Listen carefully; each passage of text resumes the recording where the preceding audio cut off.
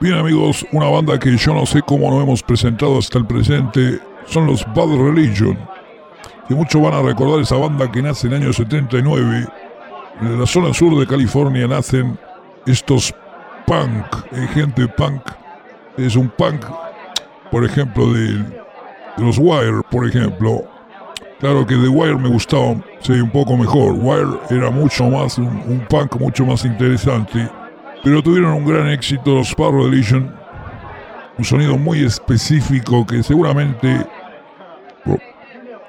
los más veteranos van a recordar que este sonido se escuchaba mucho en la radio en los años 80.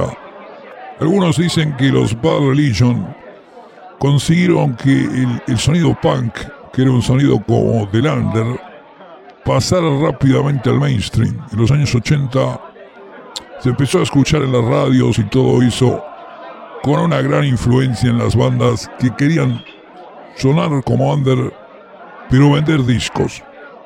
Claro, tener un mínimo de éxito.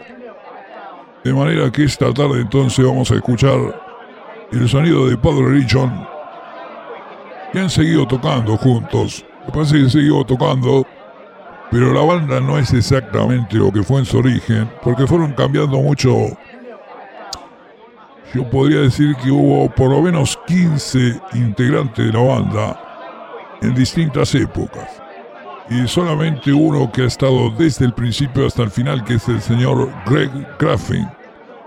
Greg Graffin ha estado desde el principio. El resto todos fueron cambiando. Claro, Jay Bentley también estuvo, pero en una época dejó.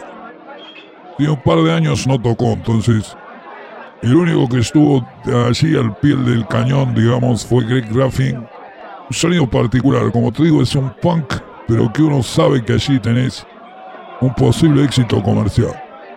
Recordaremos entonces a los Bad Religion en el fabuloso show de Frank Zappo esta tarde, 19 horas, en la FM de la UTN, aquí en el 94.5. Chao.